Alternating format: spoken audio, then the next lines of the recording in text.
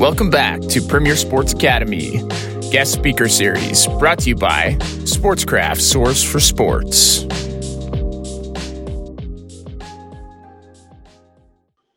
And we are live. Okay, so back again, guys, episode number 7. Again, for those of you watching this after the fact and not catching us live, we have 18-year professional hockey veteran and former NHL, was it 6 overall, Scotty? I think so, but who's counting? There you go. 6 overall draft pick. Scotty Upshall joining us. Scotty, I just want to say thanks for joining us today and taking the time out of your day and your schedule to do this. I know we're all kind of quarantined anyway, but at the same time, everybody's staying busy. So really appreciate it. Of course. Thanks for having me. So Ryan, I'll let you kind of lead it off and you guys can get this conversation started on what we're going to talk about today. Yeah, so I guess for some people tuning in, I mean, most people probably have an idea of who you are, but for those that don't, just kind of give them a bit of your background, you know, what you did growing up playing sports and stuff like that. I grew up in Fort McMurray, Alberta, to a father from Belle Isle, Newfoundland, and a mother from Belle Isle, Newfoundland. I got one younger brother, Brent, who, a lot like myself, was very active as a kid. He played baseball, played hockey. We both played soccer growing up, both avid golfers. So being outside, being athletes, kind of ran in our family. It was kind of what we did with our buddies growing up. And I played competitive hockey my whole life. As you well know, Ryan, we're close cousins. I used to spend my summers either driving in a team bus to soccer events, baseball events, or hockey tournaments, and was fortunate enough to get a chance to play competitive my whole life, and then go on to living a dream and playing in the NHL for an extended amount of time. And now recently, as of February 1st, retired. So kind of hanging up the skates. I got them in the garage here. They're probably collecting a little bit of dust now, but pretty content with the way things went. Very happy, very satisfied. Feel like I left everything on the table, and it's been a great journey. And I'm happy to be here with you guys, chatting with you today. I love what you guys are doing. Awesome. You talked a little bit about your retirement. Was that bittersweet, I guess, to kind of make that decision? I mean, you said you left it all on the table and you feel like you gave it your last try, but is there part of you that was, still had that edge that you wanted to keep competing? Yeah, that's the fire. If you were to ask people when they retire, what do they, what creates a decision? What leads them down that path? For me, my ultimate goal was to play in the NHL as long as I could, try to win a Stanley Cup, try to create those moments that you dream about. And, I was able to live so many of those on a daily basis. I'd say some of the best times I had were, traveling on the road, getting to play in, the Montreal, the Bell Center, Air Canada Center in Toronto in front of family and friends who mark these dates on the calendar years in advance, who travel, who hit the road with their families and come and watch games and cheer you, whether you're playing for the Florida Panthers against their hometown Toronto Maple Leafs, or you're a Phoenix Coyote coming in to play the Calgary Flames and you got friends and family there. It's those moments after games where you get to come up in the stands and see the family or see friends. Those are some of the best times. So, that goal, as it ended for me with, a couple injuries in the last couple of years, forcing myself as an older guy to, kind of leave it all out on the table to see if I can still make it was something that I wanted to work for, that I numerous hours of in the gym of rehabbing and stuff. When that came to an end, I decided to go over to Switzerland, which we can talk about shortly. And then, I had a great experience over there this past winter. when that kind of came to an end, I decided, it was best to maybe focus my attention on other things, like talking on podcasts and video Skyping from our quarantine houses right now. So we're, this is where we are, and I'm very happy to have done the things that I've done. You talked about your rehab. Your last injury was a PCL and meniscus, or a PCL and MCL, something like that. Yeah, all these doctor terms and athletic terms when it comes to injuries. My recent injury, my knee injury, was something that had lingered for years and years. It was two ligaments that I had tore when I was 22 years old. I was playing in Nashville as a younger player. I tore my PCL, which is your ligament that often people tear in car accidents. If you think of the hood of your car coming in and hitting your shin bone and pushing it backwards, it's the ligament that that stabilizes it front and back. So I tore that. I hit Shane Doan when I was only 21, and he fell on the back of my leg, and I tore that muscle, or that ligament. Back in 2004, we didn't elect to fix those things. It was just a surgery no one really had ever done. You just rehabbed, you kept your legs strong, and you kind of got through it. I ended up playing my whole career with it, with really just a sliver, this probably as thick as a thread of floss, holding it on for the extended amount of my career. Down the stretch, my last year in St. Louis, I re-aggravated an MCL on the same knee. Finished the year off that summer training for Edmonton Oilers tryout. I ended up re-aggravating the knee to the point where the ligament was just so loose that two doctors recommended I fix it. So I went on to fix the knee. It was a 9-month rehab. I was able to pass physicals this past August. So I put myself in a spot to go try out for another NHL team. I went to Dallas, and I gave everything I possibly had in the tank in my training camp in Dallas. Made it, 2 weeks into camp. I think I got released with 30 players left. I thought I could have maybe stuck around a little bit longer. Scored a goal, felt great. I was skating as good as I had ever skated in years, and unfortunately, like a dream that many guys have as they get older, kind of diminishes away. So I focused my attention on playing overseas for a year and playing in the Spengler Cup for Team Canada, which was something I always wanted to do.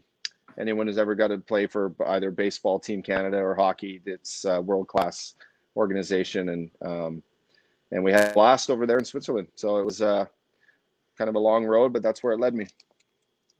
Yeah, and so, I mean, you talked about you felt great, you did your 9-month rehab and you were kind of ready to go. And that's not a first for you. I know you've had, multiple injuries over your careers, your groins, your hand, things like that.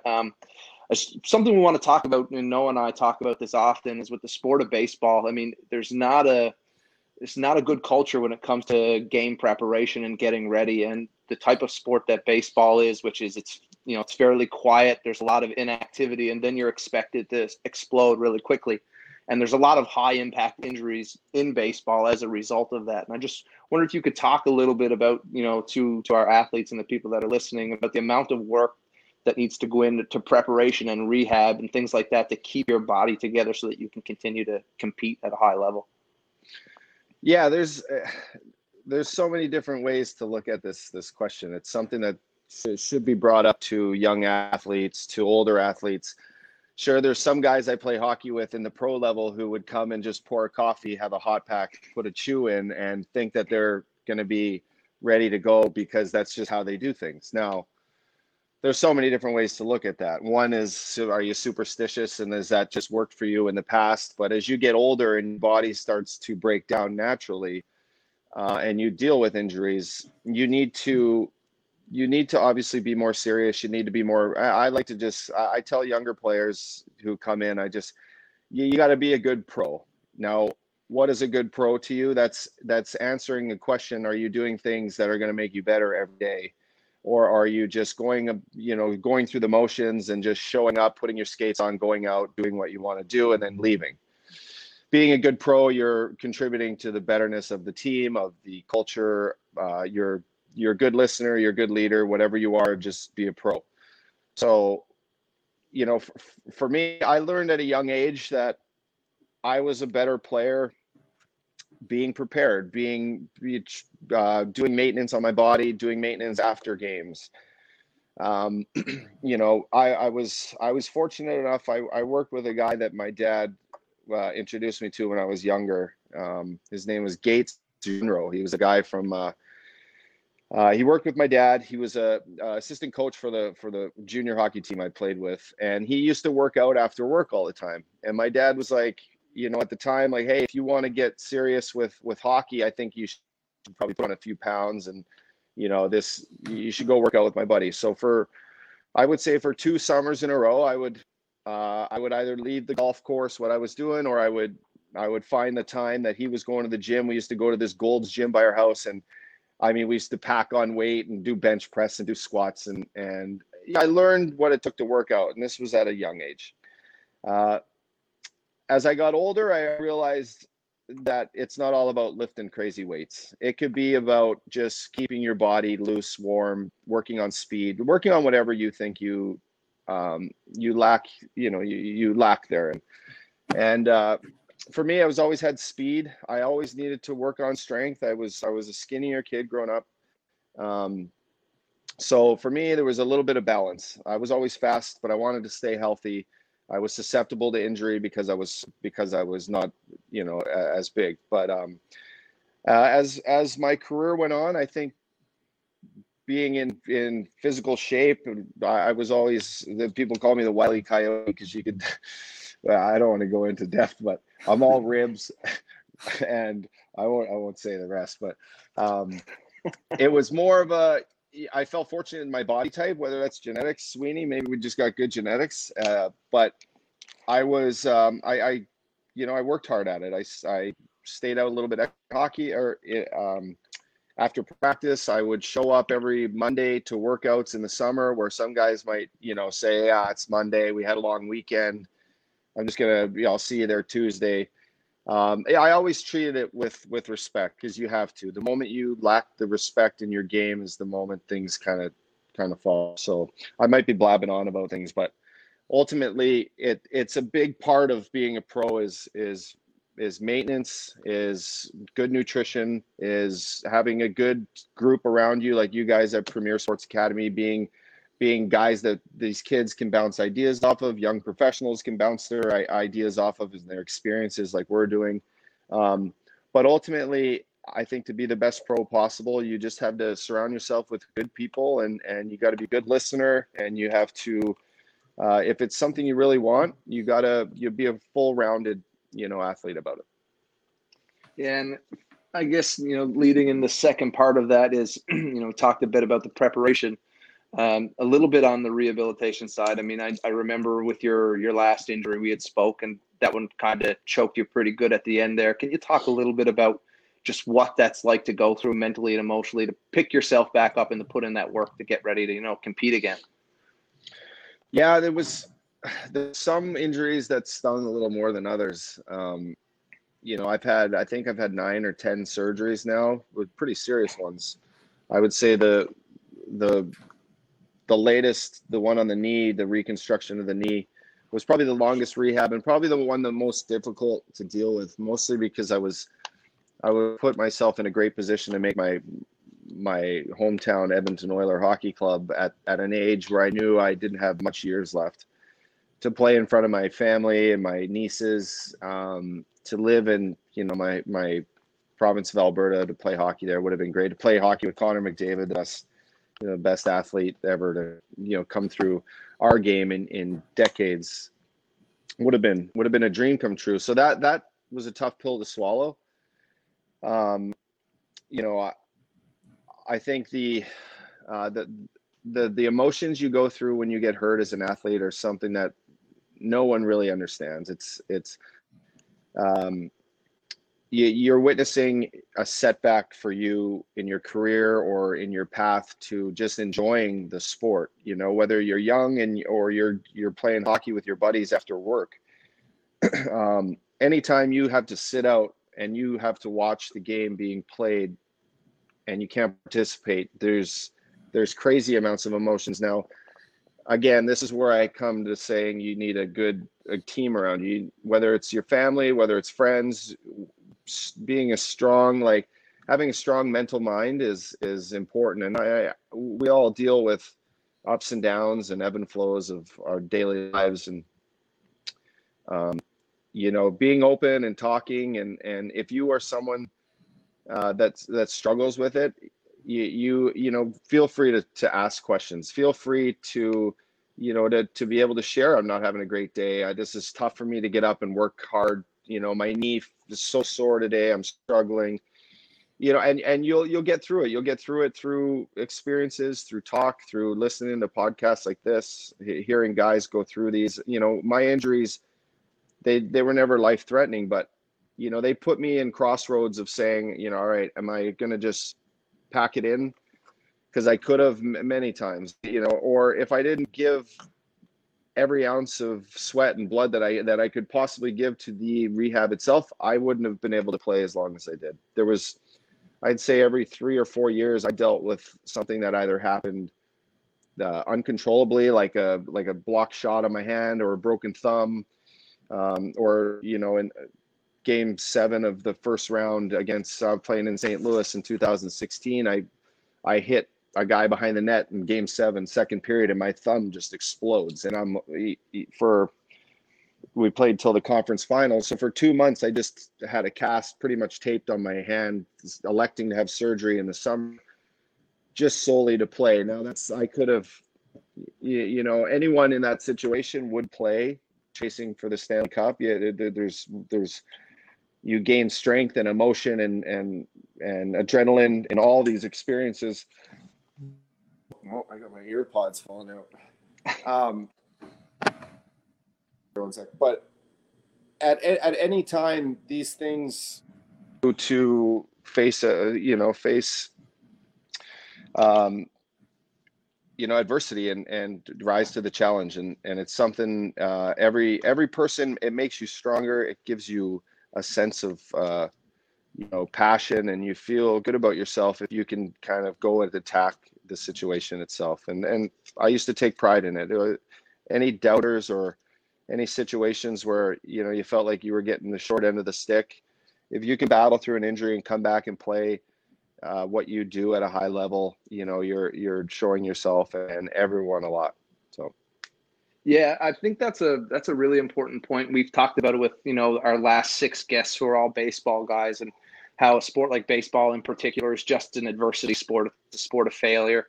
And then you talked again about the injuries. I remember, I think I was maybe a year or two behind you actually when I had my ACL surgery just after you had yours, and I called you and I said, hey, you know, what do I need to do? And I remember you saying at that time, just like, treat it like a job is the advice you had given to me. And I remember I said, okay, treat it like a job. I took 3 months off work.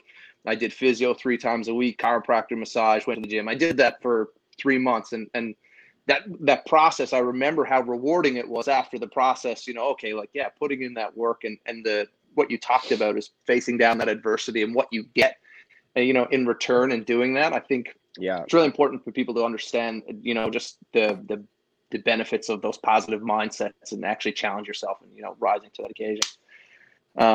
To shift gears just a little bit, we'll kind of touch back on the hockey. I want to go, you know, way back in your past. Your probably your first tournament where you got exposure, which was the Pee Wee tournament in Quebec. Can you talk a little bit about what it was like playing in a tournament like that at such a young age? Yeah, geez. We were a group of, you know, these kids from Fort McMurray, a lot like, you know, kids from small town Newfoundland. There's no difference. We were outsiders. We used to have to travel so far to play competitive hockey. And I remember our team kind of came together at the beginning of the year and said, we're gonna sign this petition. We're gonna get the whole city to sign this petition to allow us to go to this Pee Wee Quebec tournament. We all had no idea what the hell this was. And sure enough, lo and behold, we do bottle drives. We raise a bunch of money. We send in a video, and we get a ticket pulled out of a hat, and they invite us to this tournament as part of as an invitation only. And so 23 kids, all 12, 13 years old, we pile on, a couple WestJet flights. We head over, we stay with billet families, and we go in to attack this tournament. We play like the Dallas Stars. We played the New York Islanders. We played these NHL teams represented by a good team in their respected cities would play us. We're just a small town, 40,000 people group of kids. Now, we were damn good at hockey, but we weren't expected to do anything. And the way the tournament had worked, if you win one game, you get to continue on and you play all the games in the big Colisée, the Quebec Colisée, where the Nordiques played. For those kids listening, the Quebec Nordiques were an NHL team before they moved to Colorado. And so we went in, we won the first game. I think we played this game at 7 a.m. Like, the place was empty. Like, you could hear the sticks on the ice. You could hear everything.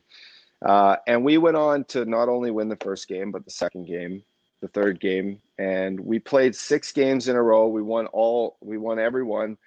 I can't remember really having any close games. I think we did well the whole tournament. And then come the final game, we play a team from Quebec. The place is packed, 16,000 people. And we have no fans in the building, just our parents and our billets. And we end up beating this team 4-3 in like a tight game, the whole thing. We win the championship, and we back this banner that still hangs in Thickwood Heights Arena to this day, with our names and everything. And this is probably 26 years ago. So an incredible experience for me. One of the first things I'd ever a taste of hockey and taste of international hockey at a young age. Obviously at 12, you can hardly tie your shoes at the time. So, it was pretty special. And I scored 1 goal in the whole tournament, which was the game championship deciding goal, 4-3. I scored a one-timer goal. My buddy Mike Mellon passed me the puck. I one-timed it from the hash marks in, and I was an underage kid at the time. It was an incredible experience. Because we won that year, we got to go back a second year. We didn't quite win the next time. We lost in the second game, but nonetheless, incredible experience. So if I can recall this now after all the hockey I've played, that it had a lasting memory with me. Definitely. And I mean, a lot of people talk about a moment in time that they wanted to do something. Was that kind of a moment in time where you said to yourself, like, I want to play hockey? I mean, can you pin it down to something like that? Or, you know what?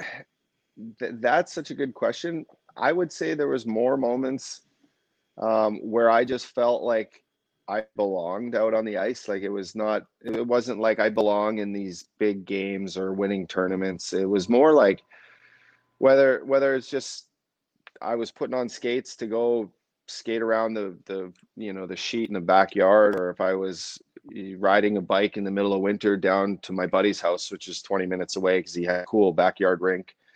Or I was just like waking my parents up in the morning to like say, guys, you guys are sleeping in, let's go. Like, I need you to drop me off at the rink. Where like some kids might need their parents to wake them up. I was a little bit different. I was always, I felt like it was where I belonged and where I wanted to be. And I guess that passion is something that if at 36 you still kind of have that passion to kind of be in those moments or to be around the team and the game, then something must have ticked back in the day.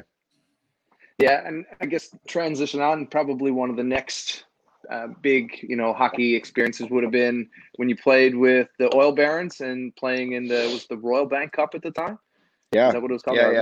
Yeah. We just had our 20-year. I didn't make it, but our 20-year anniversary of our championship that year, the RBC, for those who don't know, is a Tier 2 Canadian Junior Hockey Championship, and it's played every year in May, besides this year. Damn coronavirus. But yeah, it's a tournament that we hosted. Fort McMurray hosted it. I was a 16-year-old eligible junior player that year. I could have I had an opportunity to go to the WHL. Numerous people in my hometown in Fort McMurray wanted me to stay and compete in this tournament that we were hosting, And that was ultimately what I did. We had an incredible team. We broke records for wins, goals scored. We marched through the playoffs. And then we went into the Royal Bank Cup, and we ended up winning the whole thing at home, which set me on if you were to talk about the path, and when things started to kind of elevate and take off for me in a competitive fashion, that experience playing in a culture of, Canada's best junior hockey players, I was able to elevate my game by game. I was rising to these occasions, and I think that's when you're younger and games become important and more eyes start to watch them. It's who you see elevate their game and who can bring their talent to another level. Those are the breeds that, you obviously they have a gift, or the something they did when they were younger got them to to this point where they felt like, okay, now this is competitive. Now I can step up. Now I can be the guy. Back then that was all you had. You didn't have academies. You didn't have anything. You stepped up when you had to in these big moments, and you prepped with just practice with your friends, and that was probably where things started to take off for me. Yeah, and then you left there and you played, was it 2 years with Kamloops after that? I went in and played for 3 years, 2 years with Kamloops until I got drafted after my second year.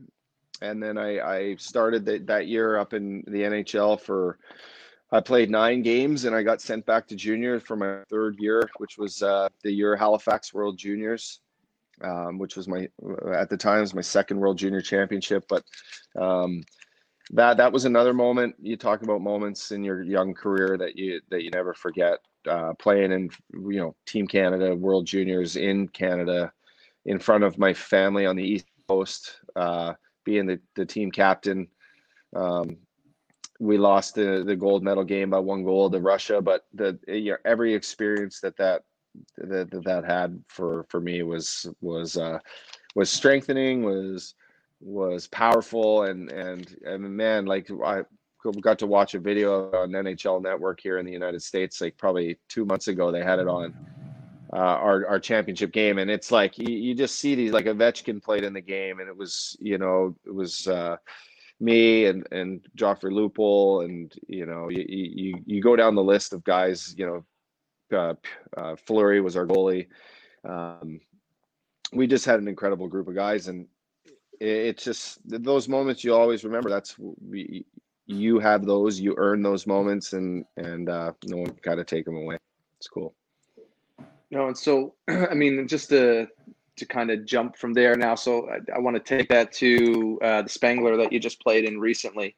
Was that a strategic move on your part to kind of, you obviously talked about looking to play in Europe to see if you could get another contract in the NHL, but ultimately making the decision that you were going to kind of finish your career with a Spengler and kind of hang up the skates after donning the the Team Canada jersey one last time? Yeah, it was strategic. I don't know if it was as strategic as it was just, it was the next thing that I hadn't done. I hadn't won a championship for Team Canada, especially at an age where, I got a one world championship during my career where I was in Phoenix. I got to go to Switzerland and we played in the world championship. I lost to Russia by a goal there.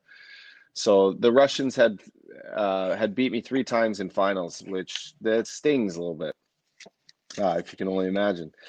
And the Spengler Cup it's a tournament in Davos, Switzerland every Christmas. It's on the same time as World Juniors back home. Many people probably have no idea what it is, but it's a little hockey festival that's been around almost 100 years. And the host city gets to invite teams. Now there's 6 teams in the tournament. They invite one Russian team, a team from Czech, one team from Finland, and then Team Canada goes every year, and then they bring 2 teams from Switzerland. So it becomes this whole hockey festival, a lot like any sort of festival, a music festival, whatever. There's 2 outdoor rinks. It's right in the mountains. There's chairlifts everywhere. There's really cool hotels. And there's 2 games a day, one in the afternoon, one at night. The final game being on New Year's Eve. And we went in, so after I got released from Dallas, this training camp, I sat around my place here in California for a couple months, about a month. I got some calls from some teams over there, nothing that piqued interest. And then Sean Burke, the GM for Canada, had reached out. He and I have been close buddies from my days playing. He was our general manager, and he asked, am I interested in playing for Team Canada, which I was entirely. I made that clear to him immediately. And then he's like, I'm gonna try to find a spot for you to play,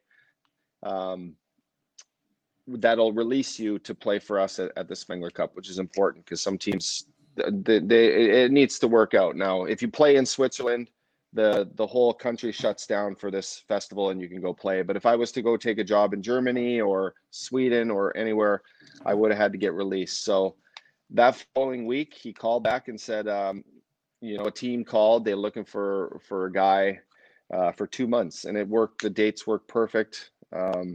So I went over. I played in a little town in Ambri, this little misfit town up in the mountains. It was with some of the craziest fans.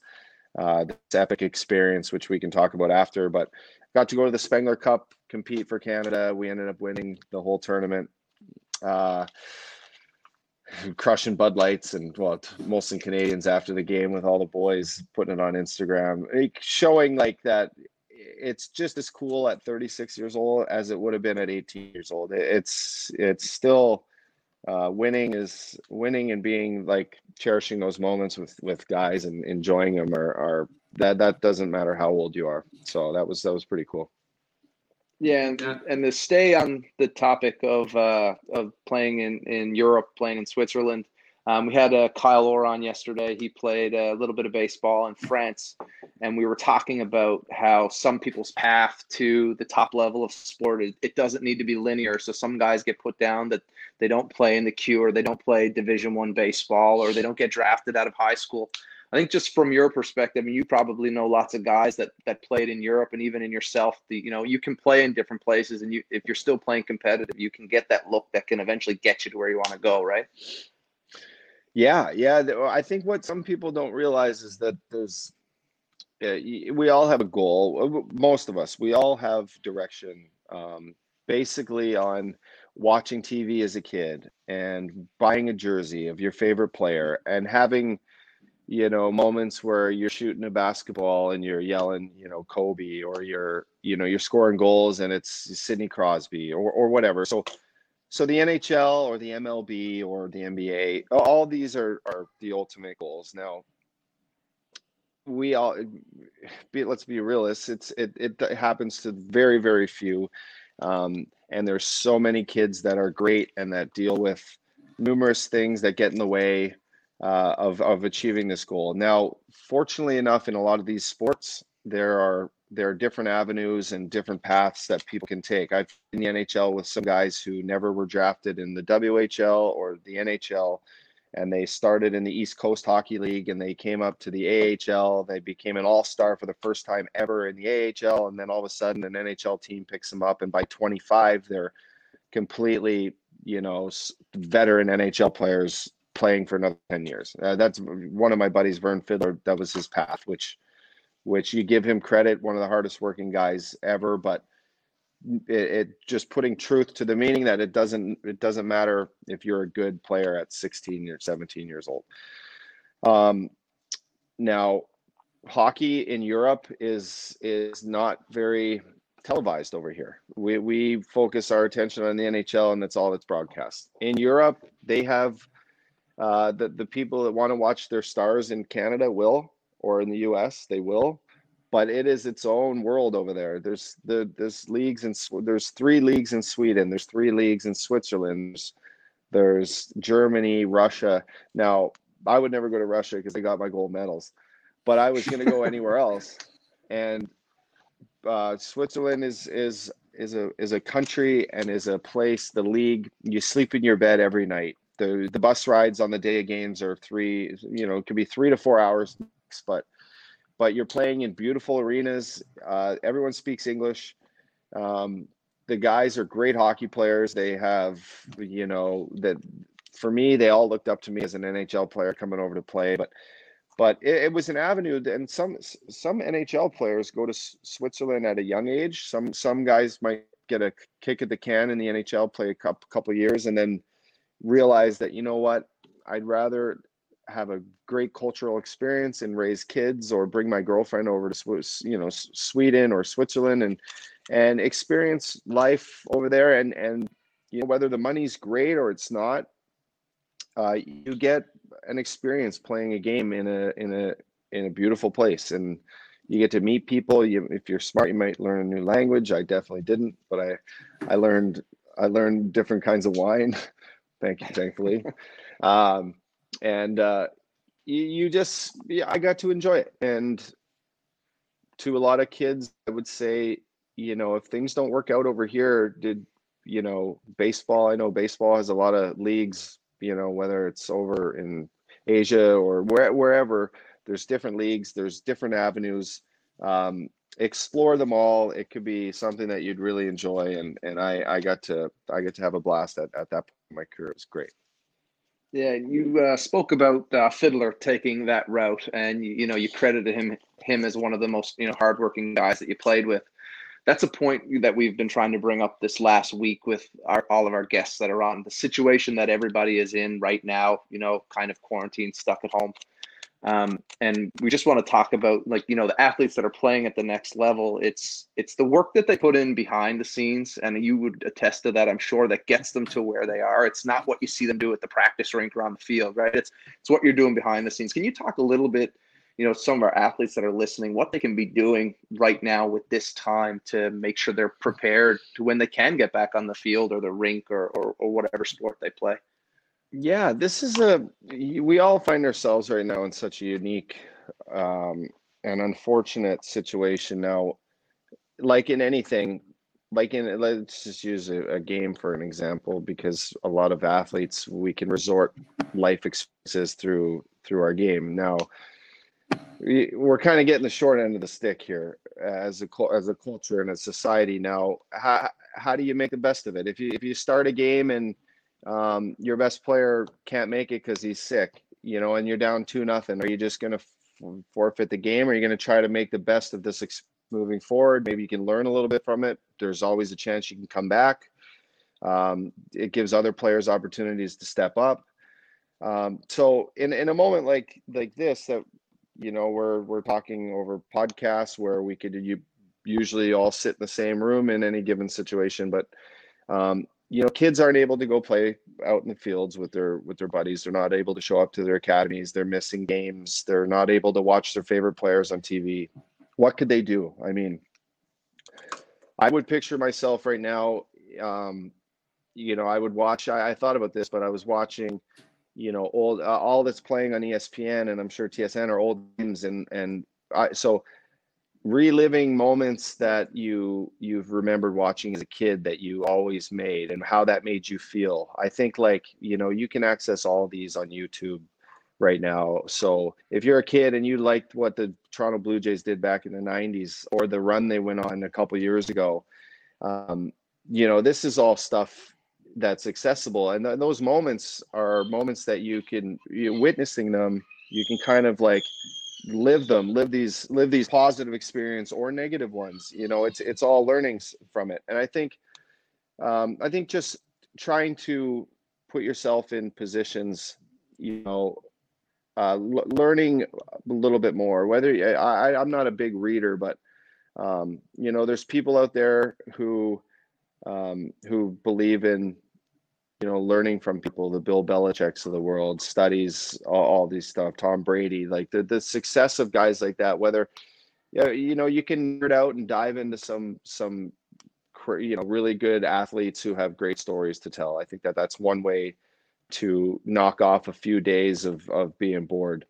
I think if you've dealt with nagging injuries, this is a great time to focus on that and try to prepare yourself to when things get going again, to being smarter about rehabbing or preparation. We talked about this before, but baseball, it's a lot like any sport. You need to you can't just show up and play. You can't just throw your baseball glove and your bat on the field and think like this is going to be all good. Focus on what's going to make you a better pro, a better person day by day. Reach out to people, reach out to your buddies, keep relationships strong. I think that it's, if you're on a team right now or you're looking forward, like, keep in touch with these people. It's crucial. I think, and this gives us all a chance right now to catch up with people that we've lost touch with, or that you've kind of held a grudge with. I think that's a great time right now to get over things like that, and little things like that to make you a more rounded person, to adapt to any situation you find yourself in. Just spending time with family. If you're in and around your family, man, if you're an athlete and you move away at a young age, you're not, these moments that you're with your family, you might one day be like, shit, remember that time we were stuck with each other for 3-4 months? Like, whatever the case be, those might be moments that you miss. So, just stay positive and just be a well-rounded individual. Yeah, I guess staying on the topic, just transition a little bit from sports and this subject is, you're kind of famous for being the music guy, being the glue guy with your teams, and obviously music is a big part of our family with Nan Joan, kind of being that she was the glue person in our family as well. Can you talk a little bit about what sports means to you and your or music means to your sports, rather? Kind of how you use music, whether to get you amped up for games or to help you decompress after playing sports. I think a lot of people don't talk about the importance of music, but it can play a significant role. It can. It's I find peace in a lot of things I do, but music is something that's in the blood. It might sound weird, but I think you and I both know that you hear songs or you show up to watch live music, whether it's at a bar or in someone's basement or at a concert at the Staples Center in front of 25,000 people. It does something for you. And for me, hockey, I used to, sometimes I'd have the best time like being on the bench and a good song would come on like in between like a whistle, and I just like look down at one of the boys and you just get like, you're fired up and you're kind of like, I've been waiting for this song to come on, like it's about time. Or just a winning song like what the St. Louis Blues went through this year, like Play Gloria, like something that had no impact on anything ever, and then all of a sudden it is what the city built themselves around, was one song, and what it did to kids now for the rest of their life when they hear that song. It's you and I are fortunate to have music in our blood. Our Nan was something special. I have her harmonica over here that she gave me before she passed, and I always, if I wasn't able to play an instrument, there would be something wrong with that. I think that was the message she used to give me. Like, what are you doing with your time? Like, what do you even do? I'm like, well, I am a pro athlete. She's like, yeah, but you can't like figure out how to play guitar and like sing songs. Like you're supposed to do that. I'm like, yeah, I know. So anyway, I was playing a song today, learning a new tune on my guitar. Cigarettes and Daydreams by Cage the Elephant. Sick tune. Nice. 4 or 5 chords, but just gives me something to do when I'm bored in the house, and you make a coffee, try to learn a new song every couple of days. It's kind of where I've been going lately. So you're one hell of a guitarist. How's thank you. Been? Yeah. I was gonna say, are we gonna get you to play a song on this podcast today? No, we definitely won't do that. It's definitely sat idle for the last few months, but the last few days, with the baby girl, that's what happens. Yeah, for sure. Certainly been out a lot. I'm just, I think we've kind of taken over the conversation a bit. Noah, do you kind of want to jump in and I know you probably got a few questions you want to ask Sadie. Yeah, no, it's a sick beard you got there, Noah, by the way.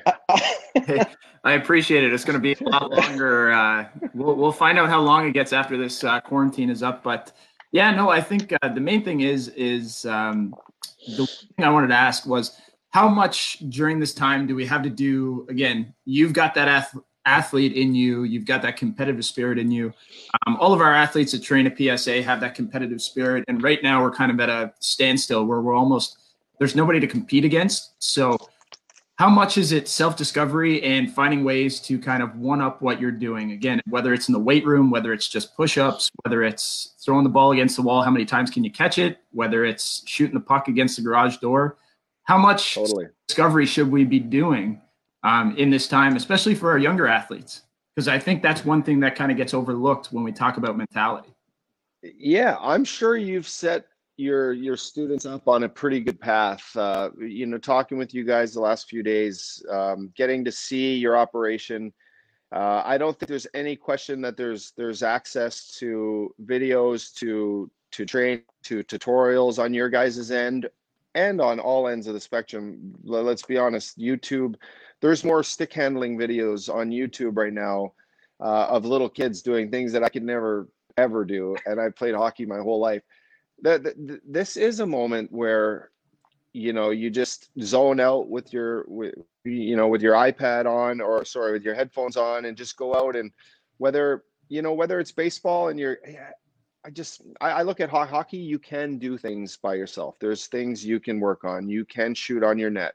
Baseball, you can work on your lungs, you can work on your training, you can work on your thing. As far as like your fundamentals, that's I'm leaving you guys up to that with your students. But there's a moment, there's going to be moments here where, some kids might feel like, I got nothing to do today, I'm going to sit on the couch and I'm going to play video games. Now, if that's great, if you want to be a pro video gamer, but there's times where you're going to get a competitive advantage on other kids if you take 2 hours a day to do something that you didn't do yesterday, or that you have struggled with in the past, that you can access. Now, if I was them, I would be reaching out to you guys saying like, listen, I need to focus on, my curveball. It was terrible last week. And, I feel like that will put me at a better advantage, so bouncing ideas off your teachers, off your coaches, they're sitting at home too, doing nothing right now. So they would love to hear from, there's never bad questions either when it comes to, you might sit around a huddle and watch, I got a piece of paper here, but the coach might be like, hey, so, doing practice, like, here, this is what we're going to do. This is what we're going to do. It never hurts to be the kid in the front, actually looking up and not paying attention, not laughing at your buddies or showing something, or, around, but actually paying attention. Sometimes I would space out a lot too, especially as I got older. But when I was younger, I made an effort to be the guy in the front, to ask a question, whether it was absolutely from left field or not. There's really no bad questions. It helps everyone out, because guaranteed there's one other kid in that little huddle that is wondering the same thing. So, asking questions, showing that you want to be better. I think that it's an attitude. And if you do work on your attitude, I think the skills and the talent, it all kind of follows suit. It all becomes like a rounded kind of talent, so. Yeah. And so we actually had a question come in from Greg, who's watching us right now. He wanted to know, growing up, what did you play besides hockey? So were you a multi-sport guy, or was it just hockey pretty much from when you were the age of like 8 years old all the way up through? Or did you play soccer, baseball, lacrosse, anything like that? I played competitive soccer since soccer was probably my very first team sport. I played it probably when I was 4, and loved it. I had all my closest buddies were soccer buddies. I was really good at it. We got to the point when I was younger that, my soccer coach in the winter would be like, all right, we're going to start to travel. Like, we need you to make a decision on this or hockey. And ultimately hockey took over, thankfully. So I played competitive soccer in school. I was always a crazy athlete in my class. So I used to play competitive volleyball. I could never play basketball. The Sweeneys would kick my ass when I used to try to play basketball with them in the summer. I couldn't dribble. I still can't dribble. I got a basketball net outside my house. It's embarrassing. So I played tennis. I was competitive with tennis. My good buddy Dustin back home, we used to meet on the tennis court and play all the time. I played competitive baseball for 2 years on our travel team, and I was a starting shortstop. I was a natural at it, at everything, except I could not hit the baseball when the game was on the line. I got caught looking in 2 big games, and I'm like, it haunted me forever. And ultimately, I was thankfully that I could occupy my time playing golf in the summer when baseball still stayed on, because I was like, you know what, golf to me is I want to be a hockey player and a golfer. That was that ultimately became my passion. And I was able to do that, not think about the baseball failure, because there was other things to focus on. So at age 8, I started golfing. Me and my dad used to bring me on the golf course with him. I was a lefty, so I had a little set of lefty clubs. I got a random fact, but I got a hole in one when I was 9 years old on the same hole that my dad and my brother might have got a hole in one on. Or no, I think it's just my dad. But anyway, my dad 20 years later got a hole in one on the same hole. And I want to say Brent did too. Shit, I can't remember right now. But anyway, so golf.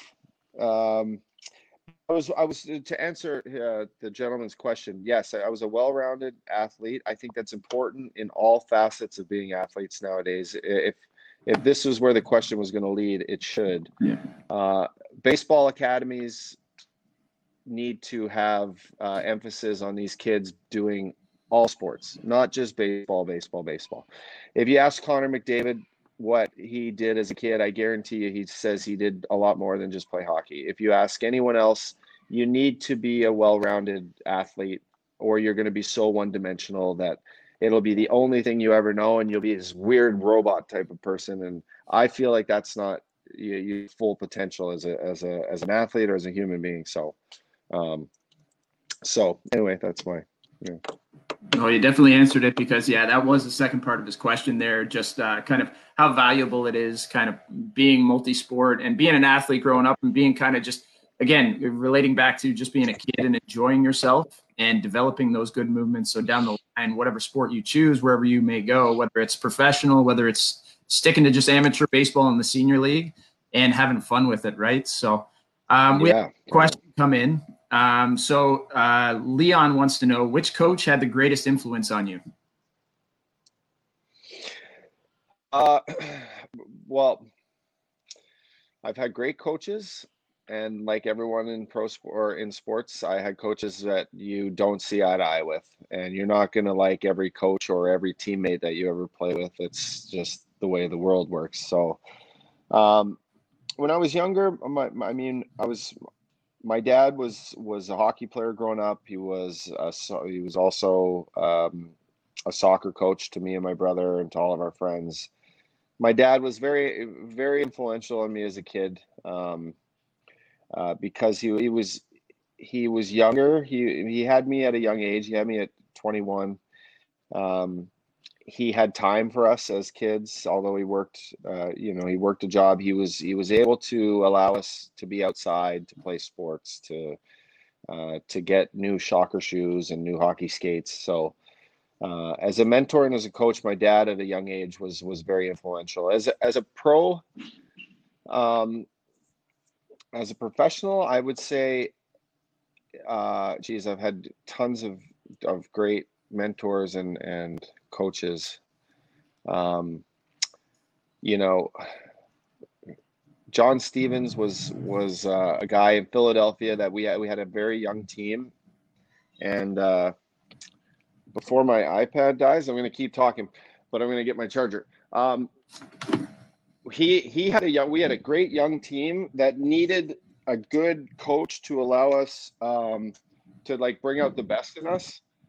And he was a guy that allowed us to enjoy hockey, because it is an enjoyable sport, especially at a level where you're where you play 82 games and you get to travel around. You have, you know, you whether you're making money, you need to enjoy. We're gonna switch it up here, boys. You need to enjoy playing the game. Sorry. So he was. I'll put you guys right here. How's that?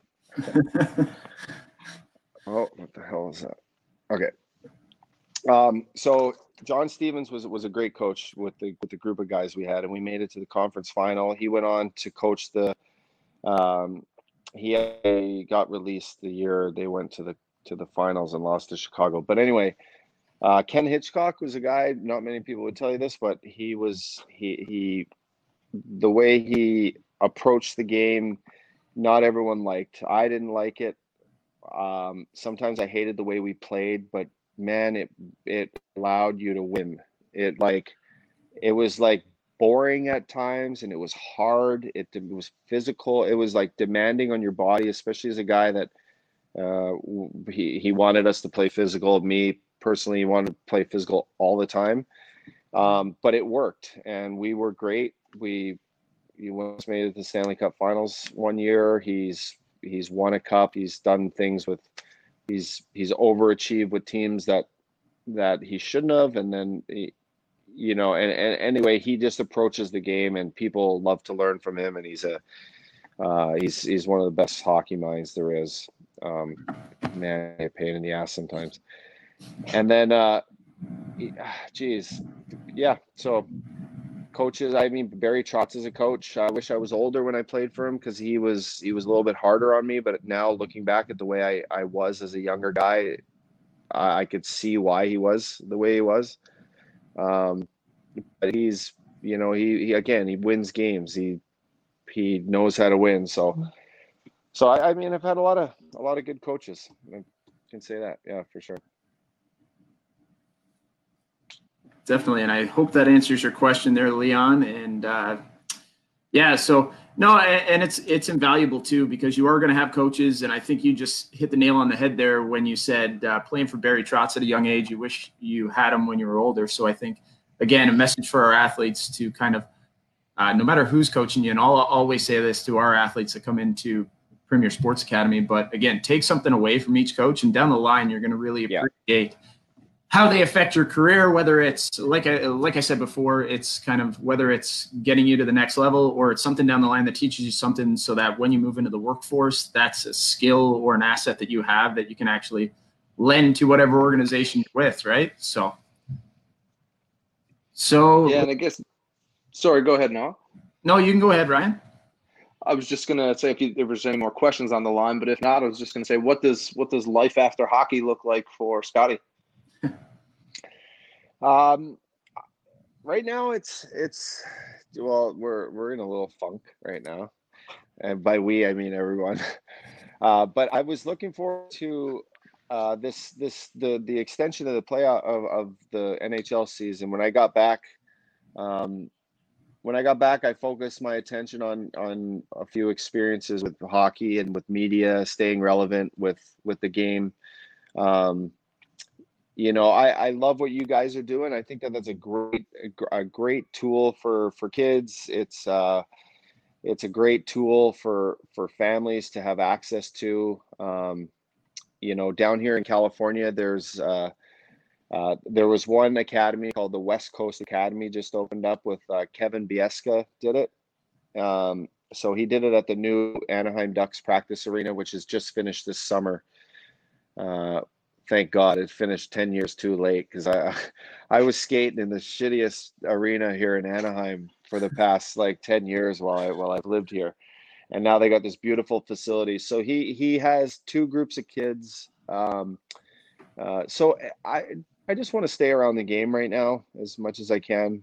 I find media, I find that natural. I find chatting about the game and about I did some color commentating, kind of job shadowing with TSN a couple weeks ago before the shutdown, and then did TSN Trade Center two years in a row for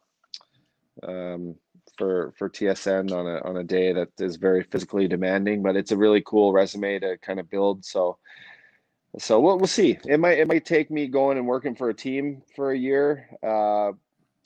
Past teams I played on, there's maybe some chances, maybe a new team. I know Seattle will be around in a couple of years, and Vegas might be looking for some guys. So there's some opportunity there to do that. I might do that. For sure. And we actually had another question come in. So it's from Mike, and Mike wants to know just a two-part question. Who's your favorite teammate? And who was the most underrated player that you've ever played with or against? My favorite teammate is I got to say I've had so many great teammates. Jordan Tutu was one. Vern Fiddler, Scott Hartnell, Joffrey Lupul. But I would say, because I'm older and because I was really loving the game and acknowledging that it's not around forever, my St. Louis Blues experiences were great. So Alex Steen, Jaden Schwartz, Robert Bertuzzo, those three guys in general, Kevin Shattenkirk, those guys, just tons of great experiences, winning games and spilling butts and sweat for each other the last 3 years of my career. I played more games with St. Louis Blues in 3 years than I did anywhere. So those were great moments. Those are great teammates. And then the second part of the question, who did I battle against the most? Is that his question? Most underrated player that you've played against or with? Okay. Underrated that's a great question, but for like a guy like Jaden Schwartz is a guy that is very, very underrated because of where he plays and because he doesn't get the limelight of doing. He's not on highlights doing things. Ryan O'Reilly, I have not played with him, but he does get the recognition he does now, actually, after Conn Smythe. But underrated. The Parayko is underrated because he's again, these markets create these false, like, if you play in a B or C market, a guy like Alexander Barkov, for example, if he played in Toronto, like Matthews would have 70 goals. Like, it's things like, you know what I mean? Like, and then like older guys, like, there's been, I played with Alexei Kovalev, who was a freak. He was so good. Played with Yager, played with, Kimmo Timonen was a guy that was incredible. It was an insane hockey player. Shane Doan was a player and a worker. Probably didn't get as much recognition if he played somewhere else. So I don't know. This list off a bunch of guys, but definitely. I hope that answers your question, Mike. For me, Scotty, one of the things we talked about before we jumped on is that you've had actually experience kind of training alongside some MLB guys and guys that are involved in professional baseball. So what was that experience like? And in terms of training, how translatable is that? Again, we talked about being an overall athlete. How translatable are sort of the training methods of baseball into hockey or hockey into baseball? Yeah, I moved to California 10 years ago now, I think. The year I got here, I started working out at a facility owned by Scott Boras, who in the baseball world is, or in sports in general, he's one of the most powerful agents there is, and strictly baseball. But I worked out at this facility. My summertime would be, the offs would be during the season. My offs, we wouldn't overlap, but the year of the lockout, I had an opportunity in 2012 to start training with the baseball guys. I worked out with Eric Cole. I was working out with Matt Harvey. I was working out on who else was there? A couple of younger kids that played in San Diego. Anyway, there was probably 10 of us. Now, my workouts were a lot different, but our warm-ups were the same. It was, it was there were always active warm-ups. It would start like you would get your body warm, you would do some stretching, you would do a little foam rolling, and not that I think that that's completely necessary, but we would always start out on a track. Now, we would do movement exercise and it would be repetitious, and I would consistently be like, guys, really, again, like, you don't switch it up. But it's the purpose of it is to move and to create these natural movements that become so natural that the moment this baseball gets hit at you, it is a reaction, like, you just know how to move like efficiently.